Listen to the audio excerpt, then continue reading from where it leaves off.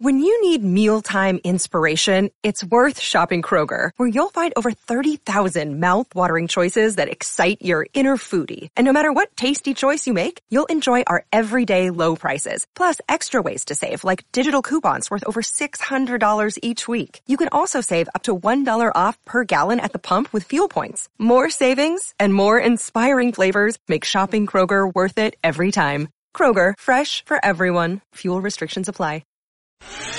It's the Cindy Adams Show, 77 WABC. There is a new delicious Broadway musical that has just opened. It's called Shucked. It's at the Nederlander Theater. It's fun. It's wholesome. There's no shooting. There's no filth. There's no nudity. There's no drugs, hate, or stabbings. It's about raising corn, and you mustn't miss it. In it, Alex Newell gets a standing ovation every time he opens his mouth. Trust me, go see the show. You'll love it. So, Alex Newell, he's in the delicious new play, Shucked. It's at the Nederlander Theater. He's going to walk away, run away, skip away with the Tony, I'm telling you. He is a fall-down fabulous artist. Where were you born? Boston, Massachusetts. Well, Salem, Massachusetts, rather. But you don't have anything that sounds Massachusettsy. I don't. I had an acting mentor that said, to be an actor, you have to have like a blank slate. And both of my parents are from Alabama, so if anything, I have a southern dialect that comes out if I get tired. Where were you educated? In Massachusetts. I didn't have any formal training in college. I actually applied to a lot of schools for a BFA and got rejection letters from a majority of them. How did you get rejection letters? Why? I don't know. A lot of things, depending with like auditioning and not, most BFA programs have like a template that they all follow. You have your ingenue, you have your leading man, you have your comedic actor, your dancer, your strong singer. And I guess I just didn't fit into one of those categories. And so I didn't get in. Oh, sweetheart, you don't fit into any category. I mean, you are by yourself. We'll get into that. Now, tell me about show business. How did you begin? I really got my biggest break on a TV show called The Glee Project, and then an even bigger break after that on the TV show Glee. How'd you get it? I auditioned online years and years and years and years ago, and they turned this online submission into a reality show that I lost. I lost that reality show, and the consolation prize that I got was 2 episodes on Glee. But, Alex, you are so different. You don't belong in any category whatsoever. How is it they could turn you down for anything? Well, thank you. Sometimes it takes a lot for people to get on board to a lot of things sometimes. Well, how did this role in Shucked come to you? And then we will discuss the role. How did you get it?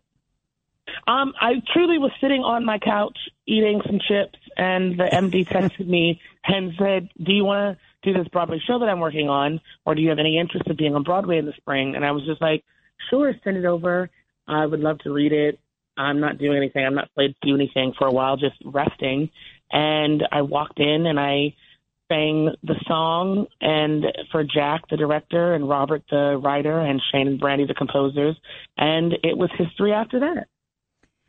You mean to say this song that gets a standing ovation in the middle of Act 1, I was there opening night, and the whole bloody audience stood up and gave you a standing ovation. You mean that song you sang cold?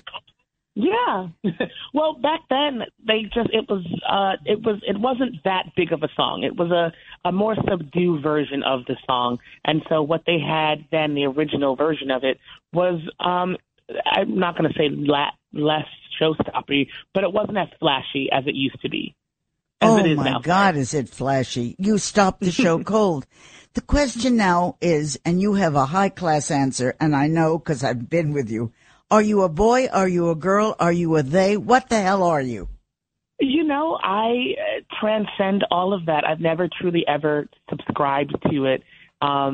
And it was kind of hard starting that way because when I started all those years ago, not even that many years ago, 13 years ago with Glee, there was no terminology. There was no vocabulary or vernacular for non-binary or genderqueer or gender nonconforming all the way back then. And I truly had to figure it out on my own and be true and steadfast in my own self to figure it out and be comfortable with not wanting to fit into any box or label about it. I don't know how you get away with that because only you can do it. I don't know that. Do you date? Is it guys you date or women you date or what? I mean, what do you date? I've always been particular to a male. Honey, I love a man. I love me a too, good man, a tall man. Me too, but I'm not on Broadway. I understand. What is your lifestyle? You go home and what do you do? Do you live alone? Do you go out to a bar? What do you do? Sometimes I go to a bar. You can find me at my favorite bar, Glass House Tavern, all the time. And I just like to decompress. I love to see my friends. And if I'm a little under in the voice, I go home. I watch some trashy reality television shows. I like to turn my mind off and just like vegetate in a way and just kind of rest. I'm a whole proponent of rest. So in your other plays or your other productions, have you played a female or a male? What do you play? In this one, you play a lady and you break the house down. It's incredible. We stand and give you an ovation. What are you in other shows? Most of my roles either are made after me and they form them around me and there'll be non-binary or gender non-conforming. Or the last one when I was in Once on This Island, I played, her name was Asaka and she was the goddess of the earth. Yeah, well, okay, what can I do with that? I don't know what the hell to do with that. Hey, it's Kaylee Cuoco for Priceline. Ready to go to your happy place for a happy price? Well, why didn't you say so? Just download the Priceline app right now and save up to 60% on hotels. So whether it's Cousin Kevin's Kazoo Concert in Kansas City, go Kevin, or Becky's Bachelorette Bash in Bermuda, you never have to miss a trip ever again. So download the Priceline app today. Your savings are waiting. Go to your happy place for a happy price. Go to your happy price, Priceline.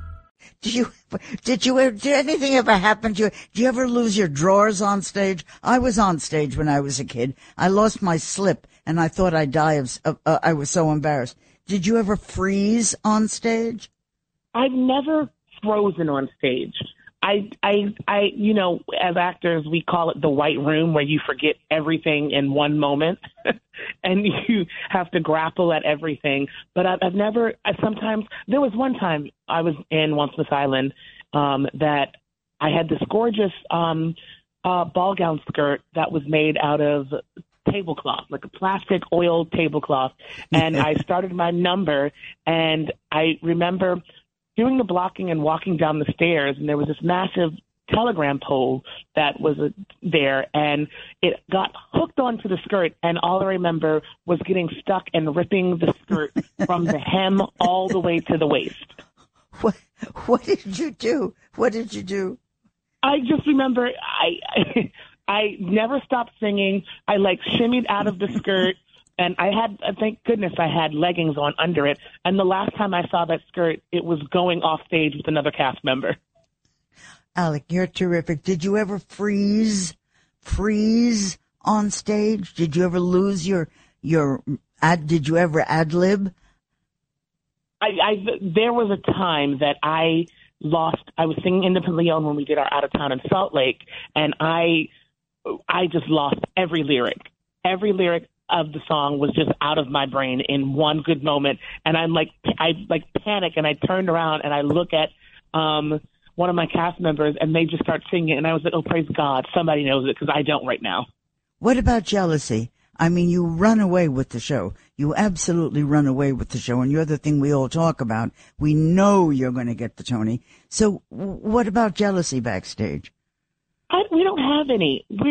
and it's strange because I've worked on many things where jealousy is like the root of it all, and like that is the driving force about a lot of the production. And this one, we're such a tight-knit family because we depend so much on each other.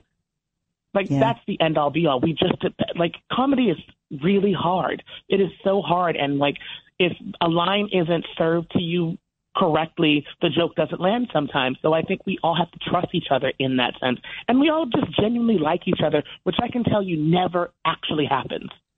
Yeah, I know that. Okay, this show just opened. It's going to be a hit. It is a hit. People want to get in and see it. You are going to win the Tony, even though I shouldn't be saying that, but that's the truth. So what are you going to do next? Because now you're hot as hell. So what are you going to do next? I'm working on making a grand return back to TV. I would love to be back there for a little bit. And my dream role is still Effie in Dreamgirls. So I'm always gunning for that and then manifesting and always screaming to the rooftop that I want to play Effie in Dreamgirls. What about the wardrobe? Mine? Well, Effie, yeah.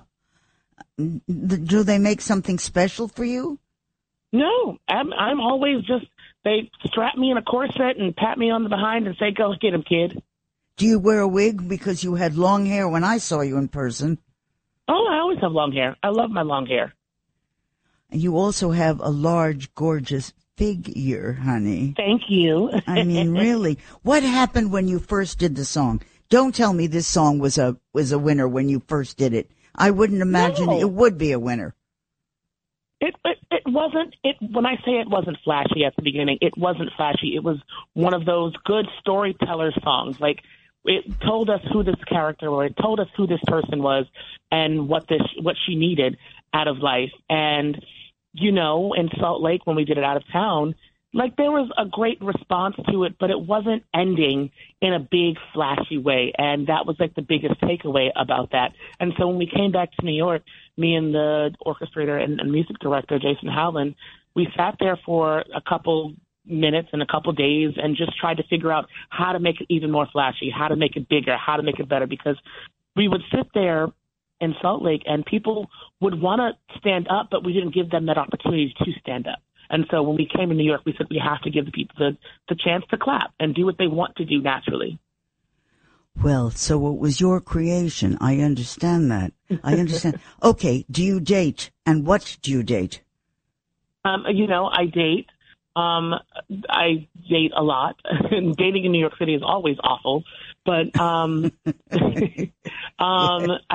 always constantly on a date. And I always have a prerequisite that you have to be taller than me because I love my high heels. Oh, for God's sakes, you're still wearing high heels. Oh, for Pete's sake. Oh, listen, I think you're absolutely wonderful. I adored you. I have never seen an opening night audience rise to their feet the way they did. You were terrific. Drop dead great. That's what you are, Alex. And I'm your friend, and I'm your fan, and I love you. Love you. Thank you so much. Thanks, sweetheart. Thanks for coming on, darling. I loved you. No worries. Anytime. Okay, hon. Thanks. Bye-bye. Bye. The Cindy Adams Show, 77 WABC.